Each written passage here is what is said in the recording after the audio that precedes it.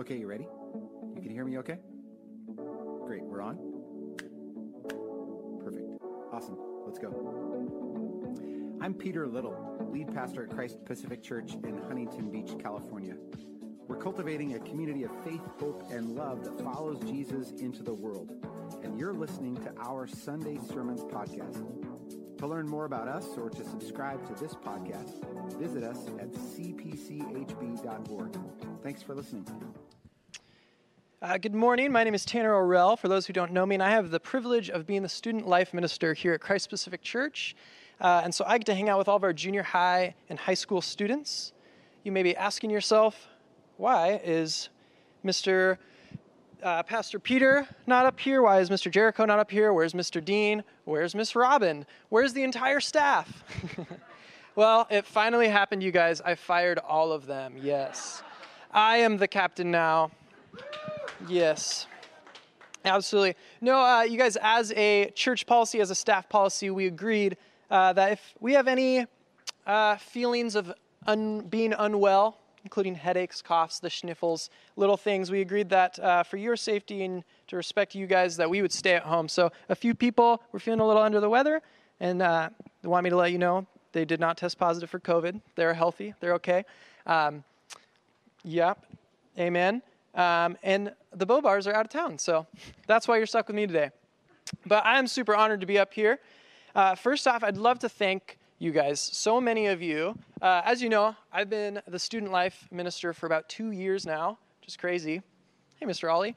And so many of you have been so supportive, whether it's words of encouragement or through prayer, and just supporting our youth ministry however you can. It's been such a blessing to get to know these kids and get to be a part of this community. And not long ago, almost 2 years ago now, when we hosted our first Thursday night, I was thinking about it this last week, and one kid showed up. And I was like, all right, God, got a lot of work to do, but you got a plan, totally trust your plan. So praise report, this month on a Thursday night, we had 23 kids come to hear the gospel.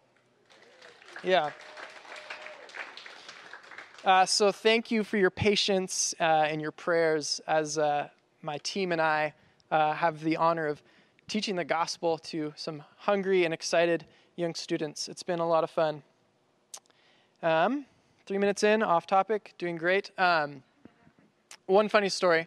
I've never heard this. I've worked in youth ministry for like 6 years now. I've never heard this, but I've heard it a couple times this year. Multiple kids have come up to me after a Thursday night at the dock and said like, hey, how much does this cost to attend? I'm like, what sick world do we live in where you think you have to pay for youth group? It's wild. I had never heard that before, and I've got that multiple times. I'm like, well, it's $89.99. You can make those checks out to Tanner Orell. No, I get to tell them just like the grace of Jesus Christ. This is absolutely free, my man, and they're all excited. So, but let's dive in. Have you guys ever been lost? Like legitimately, like fearing for your life, you're in the wilderness, lost. It's a uniquely miserable feeling. When I think about the few times that I've been a little uncertain of where I was on like camping trip or hiking trip, it's this weird pit in your stomach, and it's so unique to every other experience. And it was funny, when I was thinking about this, I was like, man, being lost is kind of like the stages of grief. Like step one, it's denial. Like, we're not lost. We didn't need to ask for directions. This is just a shortcut, I assure you, right? Complete denial. Step two is anger. And you're just blaming everybody around you. Yep, nope, it's your fault we got lost. It's always my brother that we're blaming because, he loves to go off the trail and like just deeper into the world. I'm like, no, thousands of people have walked this trail, so we don't have to walk through the bush. Like, so it's always anger towards my brother, right? And then it's bargaining. We're like, oh, Jesus, oh my gosh. Hey, if you get me home safe, like I will give everything I own to the church, I promise, okay? I'll read my Bible every day. And then it's depression. This is the worst part. Like the whole group just stops talking. And it's just silent and everyone's so sad. And then finally acceptance. And you're like, yeah, we're going to die out here. It's terrible. Okay, but it's a miserable, terrible feeling to feel lost. And I had a football coach who was our defensive coordinator, and he'd always say, a lost player is a useless player. Because when you're playing defense, depending on how the offense lines up, you have to, if you're in cover 2, you're in cover 3, you're in man coverage, you have to know where you're supposed to be on the field. Otherwise, you're useless, and you can't achieve your purpose for the team. And I think it's really similar to our walk in life. Spiritually, if we are lost, we cannot achieve our God-given purpose for the greater good, for the team, right? It's terribly similar. And the world had become so broken and so lost that God would send his only begotten Son, right? And the world remains lost and broken, that we're still in desperate need of this Messiah that came and saved us. So in this season of thankfulness, as people are asking, what are you thankful for this year? And it's been a tough year for a lot of people, right? I don't know if you guys have ever tried to do youth group on Zoom during 2020. It's not a lot of fun, okay? But there's a lot of things to be thankful for. But this week, I want us to be thankful that Jesus came and he seeks and he saves the lost. That's what we're going to be focusing on today, is that he seeks and he saves the lost, and especially the lost, the people that we would deem unlovable, are the people that he has come to seek and to save. So that's what we're going to be focusing on in this passage in Luke. And just like John had shared, this is a story that we've all probably heard in Sunday school. And because we've grown up with these stories, sometimes they lose a little bit of their magic, do they not? As we get older and we hear it over and over, yes, Jesus loves me. Yes, Jesus died for me. Yes, Zacchaeus climbed this tree and Jesus called him out of the tree. Unfortunately, we have grown dull to the gospel at times of how magnificent it is. And to understand the gravity of this situation and this scene that Luke draws for us, we have to dive deeper and look at the cultural context to understand how amazing this is. So that's what we're going to do. We're going to go verse by verse, and we're going to break down this scene. So verse 1, Jesus entered Jericho and was passing through. It seems really simple, right? But it paints a pretty interesting picture. Because what do we know about the Middle East? Something really interesting is that when someone of importance is coming to your hometown, it is crucial to meet them outside of the city, to welcome them in, to parade them in. And I was reading about this gentleman who was living in Egypt during the 60s, and he was in this little tiny rural town in Egypt. But the president of Egypt, the late president, was coming to visit this town. And the people were so excited that the whole town went and they marched 10 miles to meet him outside of the city. 10 miles. Okay? Not only did that, but they brought ropes. And when they reached the president, they had the driver turn off the car. They tied the ropes to the car and they dragged the car the 10 miles all the way back to the city to parade him in, to show how excited they were. Jesus is the most popular religious figure in this area right now. He is an extremely popular rabbi. And Jericho, being a very Jewish city, would be so thrilled that this Jesus man, this new up-and-coming young rabbi, is coming to their city. So it's likely that they would have met him far outside of town. And they would be parading him in because they're so excited to host him. Jesus entered Jericho and was passing through. He's passing through the city. He's just passing in. Okay, it doesn't say he's staying, which is interesting because we know how hospitable the Middle Eastern culture was. Every single one of these people, these Jewish people, any one of them that owned a home would have been like, Jesus, come stay with me, please. Rabbi, teacher, please. We would be honored to host you. Okay, it's likely that the whole city was putting on a massive banquet to welcome this young, popular, amazing rabbi that everyone was so excited about, and they'd expect him to stay at this banquet and spend the night. But what do we see? It says he's simply passing through. So the people would have been really disappointed that Jesus doesn't decide to stay in the city. A man was there, this is verse 2, by the name of Zacchaeus. He was a chief tax collector and was wealthy. A chief tax collector. The term tax collector and sinner in this time among the Jewish people was interchangeable. To call someone a sinner was just like calling them a tax collector. Calling them a tax collector was just as bad as calling them a traitor, a liar, a thief. Okay, so we know that Zacchaeus was not very well liked, especially as a chief tax collector who he says, Luke makes a point of saying he was very wealthy. So as you know, probably, that Rome is occupying Jericho. Okay? And so Zacchaeus would have had to pay money to these Roman officials to buy his way into this position so that he has the seat of power to be a tax collector amongst his own people. Okay? And the Roman people would have said, hey, the Roman officials said, you need to go get $5 from everybody. Okay? Everyone owes Rome $5. And Zacchaeus probably said, okay, great. Nick, Rome says you owe $10. So Nick would come up, he'd give me his $10, so I go, 5 to Rome, 5 to me. All of a sudden, Zacchaeus is very, very wealthy because he's literally robbing and taking advantage of his own people for Rome, for his own gain. He would have been a vile, traitorous person in this community. Next verse, he wanted to see who Jesus was, but because he was short, he could not see over the crowd. So he ran ahead and climbed a sycamore fig tree to see him, since Jesus was coming that way. I don't care how short you are. If you are rich and you are wealthy in any culture, you should be able to walk into any crowd of peasants and just, excuse me, I would like to see Jesus. If you're of wealth and power, especially in this culture, people will move aside. But because he was so hated as a chief tax collector, he knew he couldn't walk into that crowd and demand them to move. He knew if he approached that crowd, he would be ridiculed, he'd be mocked, he'd be shamed. And maybe things could get physical. Who knows, right? Because he would have been just despised by the Jewish people. So what does he do instead? He ran ahead and climbed. In this culture, you've heard Peter talk about this a couple times. If you are a land-owning male adult, you do not run. You send your servant, you send your kid to go run errands for you, but you never run. It is considered very shameful to run in their culture. Okay, the only thing specifically worse than running for some reason that was more shameful was actually to climb a tree. And so it's funny that he does both of these things.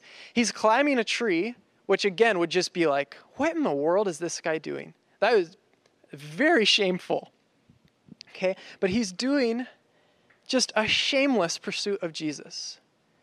Shameless pursuit. He just wants to see him.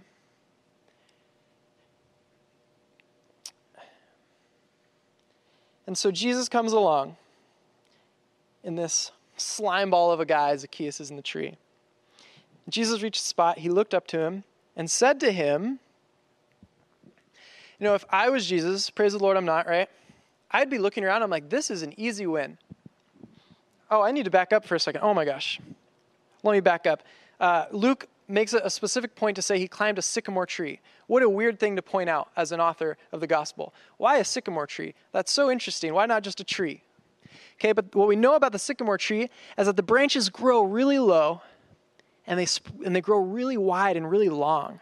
And they can almost be destructive because the branches are so low and they can take up so much space. And so legally, back in this day, by law, a sycamore tree had to be planted 25 cubits outside of the city wall so that it didn't destroy anyone's home as it grew. 25 cubits in Western measurements would be about 37 feet, so almost 40 feet outside of the wall.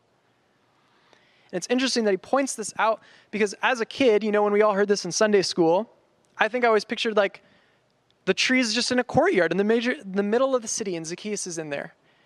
It's interesting because he knows Jesus is passing through the city. He's on the outskirts. He's hoping that this crowd that would be hostile towards Zacchaeus, he's hoping that it would thin out by the time Jesus exits the city. So he's hiding in this tree, these bushy branches, and these low branches. He's short, so the sycamore tree, that's how he got into it, right? The low branches. Okay, and Jesus comes and he finds him and he sees him, and the crowd's still there to Zacchaeus' dismay. And Zacchaeus probably assumes that Jesus is going to do what we all expect him to do. This is an easy win for Jesus. He's surrounded by Jewish people that hate this man. All Jesus has to do is go, Zacchaeus, you have plagued this land for way too long. You're a traitor to your own people. You vixen, you viper. go to the temple right now and repent. You guys, the crowd would have lost it. They would have loved it. They would have been chanting, Jesus, Jesus, Rabbi, because they hate this guy. That's what we would expect Jesus to do. That's probably what Zacchaeus expected him to do. That's what the people wanted him to do. But that is not what he does, is it? It says, Zacchaeus, come down immediately. I must stay at your house. Jesus looks at Zacchaeus, this vile, traitorous, unlovable person. And he says, I want to step into your life. I want to come to your house. Despite how messy it is, how unclean it is, he calls him by name and says, I want to come and stay at your house. This is a different type of love. This is a costly love. And Jesus is the only one that seems to have mastered costly love. We know normal love, right? An example of normal love. Last week, Peter talked about the burden of carrying other people's loads, and he used the example of backpacking, so I thought I would do the same. In high school, my senior year, we went on a backpacking trip into the Grand Canyon. It's 1,000 degrees. It's miserable. And myself and another leader, there's about 80 people behind us. We decided we're going to set the pace. We're going to get ahead of everybody. We're going to go make sure the spots are available. So like 7 miles in to this first spot, we're going to stay the first night. And we hike in, and anybody who's been on a backpacking trip, the first thing you want to do when you get to camp is just get that backpack off, right? It's just a miserable feeling. And so get the backpack off, and I just want to lay down. I just want to drink water. I just want to eat a power bar. But I know in the back of my mind that there's a very, very, very, very, very, very cute girl not far down the trail. And so I'm like, man, to look really tough, instead of laying down, getting water, I'm going to run back down the trail and go find this young lady. And so I do that. I run, pretending I'm not dying. And I reach her, and I'm like, oh, hey, what's up? Can I carry your backpack for you? I'm not tired at all. And she's like, yeah. I'm like, yeah, we're almost there. And so take her pack, walk back. And it was great. Like, that was so easy for me to do. Right? That's a really easy love, because I was getting something out of that, right? You know, eventually this girl would marry me. So that's a win, right? So for all my unmarried people out there, if you're on a backpacking trip, carry their backpack. They will marry you. They're legally obligated to marry you. Okay? So we get back to camp, and now, oh my gosh, I'm just exhausted, drenched in sweat. I've got blisters. My shoulders are killing me, and I drop the backpack, and I lay down, and I'm just pounding water. And our very own worship pastor, Mr. David Ray, hiding over there, looks at me. He's like, what are you doing? He's like, there's still so many people that need help. I was like, oh, well, I got here first. I'm really tired. Because that was really easy to carry Chloe's backpack for her, right? It's easy to love the people that love us. But to go back and carry a pack for someone I didn't even know, that sounded ridiculous. But so I did it anyways, and it was so much harder by the third or fourth person that I helped. Like, my feet are literally bleeding from blisters, and my shoulders are on fire, and it was miserable. But this is a different kind of love, right? That's costly love. The first one is an example of just classic love. I'm getting something in return. It's so easy to love the people that love us. But the people that we don't even know, to carry their pack for them, this is the type of love that Jesus was showing. It's a costly love, because this hostile crowd, okay, Jesus deliberately shifts the town's hostility away from Zacchaeus onto himself. Because all of a sudden, what does the crowd do? All the people saw this and began to mutter, he is gone to be the guest of a sinner. All of a sudden, the crowd shifts, and now they're mad at Jesus. But Jesus, we offered our home to you. We're good Jewish, law-abiding citizens. We've offered our home to you, but you claim you're going to pass through, and then at the outside of the city, you're going to go stay with this guy? This vile, traitorous person? But Jesus purposely shifts all of that malice onto himself. All of the hate and slander and disgust that Zacchaeus deserved, that he had earned, Jesus brought unto himself. Does that sound familiar? Because just as we have a rap sheet and done terrible, awful things, and we are worthy of punishment and damnation, Jesus stepped in front, And he deliberately took the hostility onto himself on the cross and practiced a costly love, to love the unlovable. And we've heard this 1,000 times, right? Love your enemy. Love the people that you don't get along with. And we're like, how can we actually do that? Because frankly, it seems impossible. Just turn on the news. Anybody else just get fired up every time they turn on the news? Like, those people are terrible.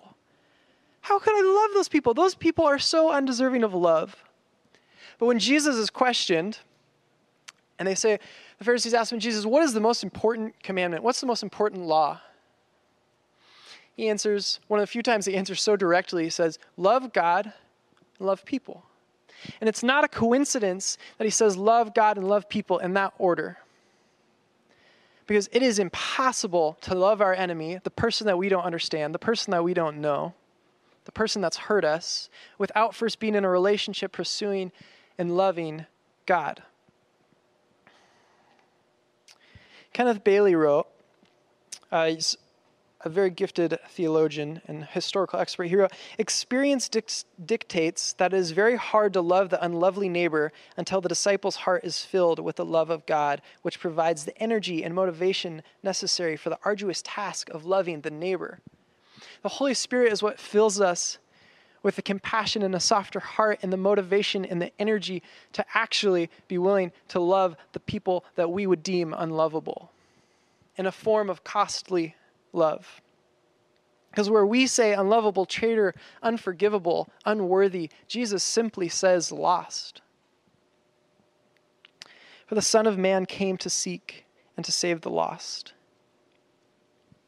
I'm going to invite the band up with our closing point here. And a couple months ago, I had asked the youth group, I was teaching on something similar, and the theme of lost had come up once again. And I asked the kids, I said, has anybody ever been really, really lost? Really, really scared?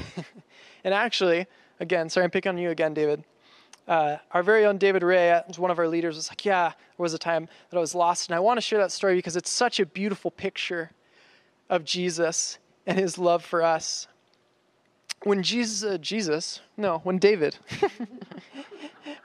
was only 2 years old, him and his family went to the Westminster Mall during Christmas time. Right? So as you can imagine, it's packed. There's thousands of people, and a classic mix-up.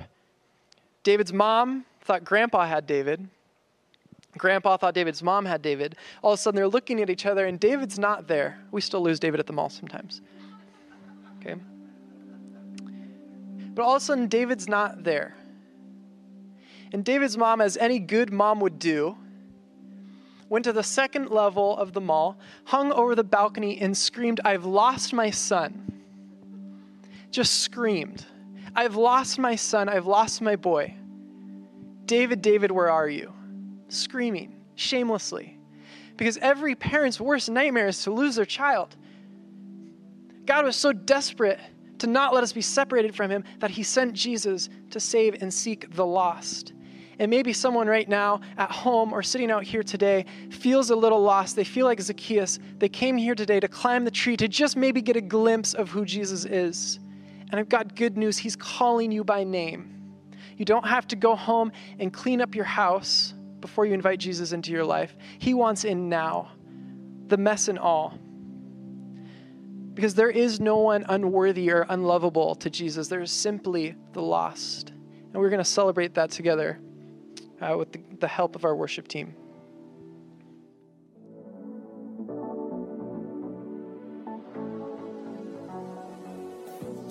Thanks for joining our Christ Pacific Sunday Sermon Podcast.